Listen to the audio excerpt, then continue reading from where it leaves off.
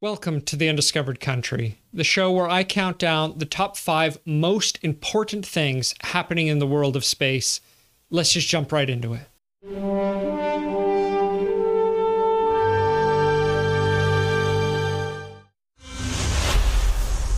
Number 5.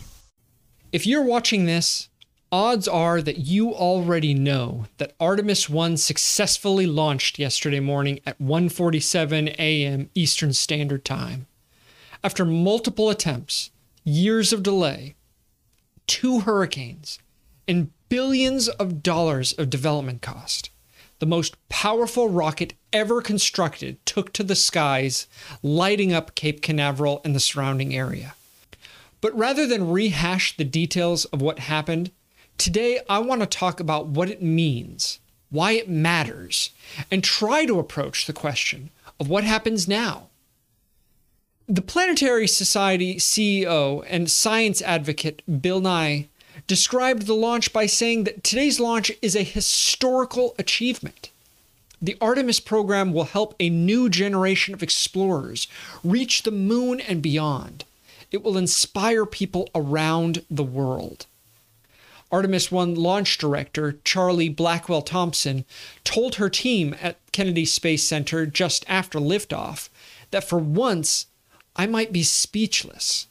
You have earned your place in history. You're a part of a first. It doesn't come along very often, once in a career maybe, but we are all part of something incredibly special. And while the launch was clearly a monumental, even game-changing one, the uncomfortable question becomes, is it really one that matters? Yes, this marks the first in a return to the moon, but with an enormous price tag, outdated technology even from the first launch, and better options available from private companies, has SLS become obsolete even before it had the opportunity to get to the moon in the first place? In an interesting opinion piece on Space News, Giulio Prisco opined that the answer to that question is no. He argued that even if we conclude that SLS equates to wasted dollars, those quote-unquote wasted dollars are buying more than just rocket technology and launch capability. Those dollars are buying political support. They are buying realpolitik. And it is this issue of the realpolitik which matters more than maybe many of us are comfortable with. We may ask ourselves, is not the desire to explore and expand a self-evident truth of being a human being? I would like to think so, but we need not look any further than the success of the Apollo program during the Cold War, followed by the dramatic and immediate drop in support which happened just after the U.S. declared victory in the space race, to see that the politics of the situation matters. So for now, if the Artemis program is getting us to the moon, I agree. Let's take the time to figure out better ways to improve technology and to do it better along the way. But let's not sacrifice that way until we have a perfect way.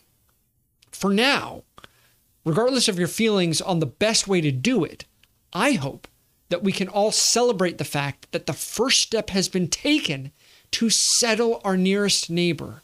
This time, I hope, for good. But what do you think?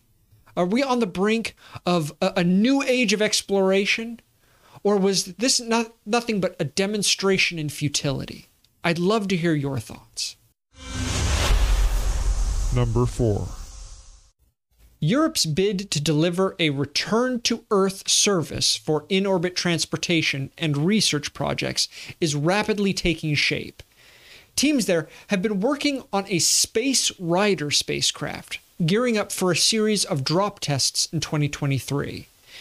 Drop tests with small-scale models will be followed by a full-scale test in anticipation of the inaugural flight towards the end of 2024. Engineering teams recently concluded the project's critical design review and expect to consolidate the design early in 2023. Work is also underway to finalize selection of payloads that will fly on the first flight. The Space Rider is planned to be about the size of 2 minivans. It is designed to land with 150-meter accuracy under a steerable parachute known as a parafoil, which will be the subject of some of the upcoming drop tests. Dante Galli, ESA's Space Rider program manager, stated that the Space Rider is our very own uncrewed laboratory in space. After landing safely back on Earth, Space Rider will be refurbished for reuse, with each vehicle designed to make at least 5 reflights of about 2 months' duration. Up to 600 kilograms of payload can fit inside the environmentally controlled cargo bay. Space Rider's cargo bay opens to offer views of Earth or deep space, and the spacecraft will feature fine pointing capability for observational missions. ESA Director of Space Transportation, Danielle Nguyen-Schwander, described the intent of the program this way. He said, "Access to space also means returning to Earth. Space Rider will be a key pillar of Europe's robust, independent capabilities in orbit, and its reusability will give us affordable access to frequent flights." It's what I like to call the 3 R's of sustainable space: return, reload, relaunch. Number 3. NASA has awarded SpaceX a $1.15 billion contract to develop an upgraded version of its Starship lunar lander and fly a second crewed mission. NASA announced on November 15th that it completed a contract modification for what is formally known as Option B of its Human Landing System, or HLS.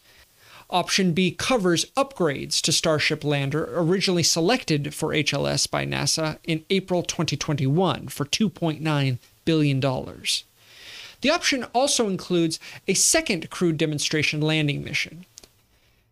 NASA stated that continuing our collaborative efforts with SpaceX through Option B furthers our resilient plans for regular crewed transportation to the lunar surface and establishing a long-term human presence under Artemis. This critical work will help us focus on the development of sustainability, service-based lunar landers anchored to NASA's requirements for regularly recurring missions to the lunar surface. When NASA announced its intent to exercise Option B, it was not clear when that second mission would fly. However, agency officials said last month that the Option B mission would be Artemis 4, a mission that NASA previously planned to devote to work on the Lunar Gateway and would not include a landing. SpaceX is continuing preparations for a first orbital launch attempt of Starship at its Boca Chica, Texas test site.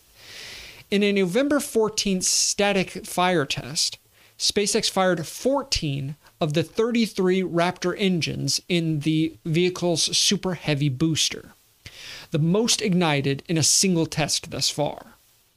Elon Musk, chief executive of SpaceX, tweeted afterward that the company would follow the test with a 20-second engine test, possibly one more static fire, and then an orbital launch attempt.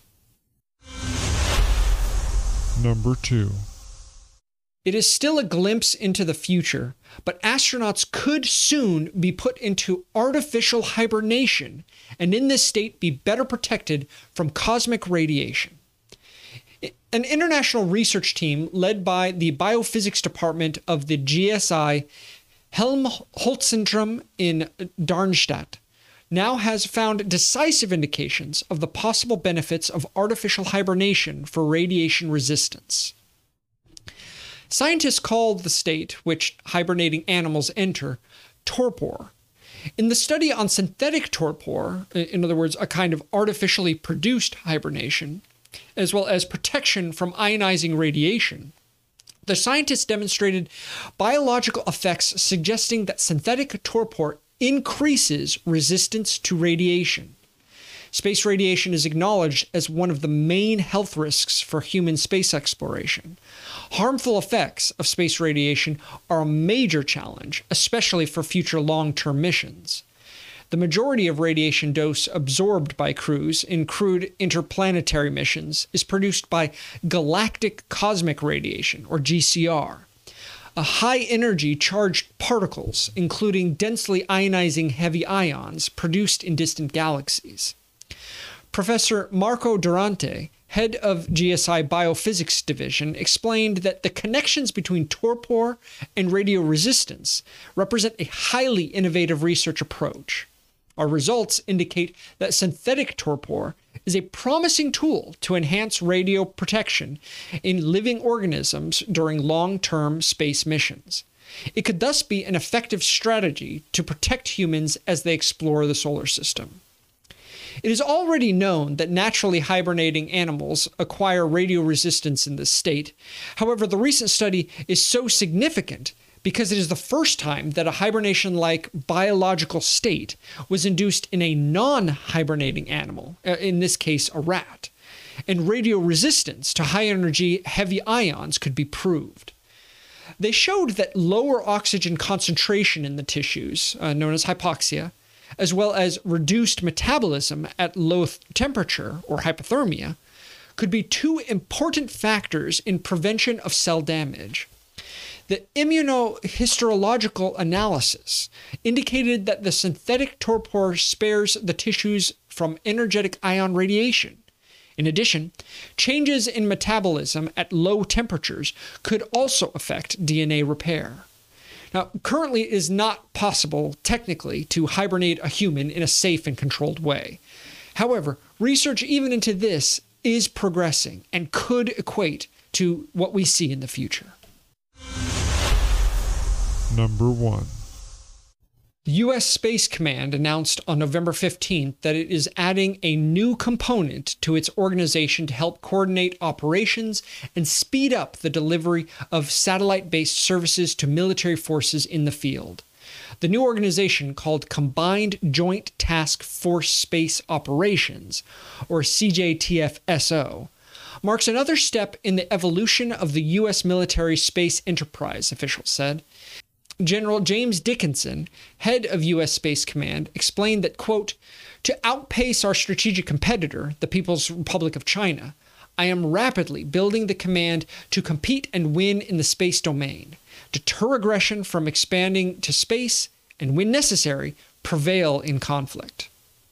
The CJTF-SO will serve as a bridge between the command's headquarters and its two large field organizations, the Combined Force Space Component Command, or CFSCC, at Vandenberg Space Force Base in California, and the Joint Task Force Space Defense, or JTFSD, at Schriever Space Force Base in Colorado.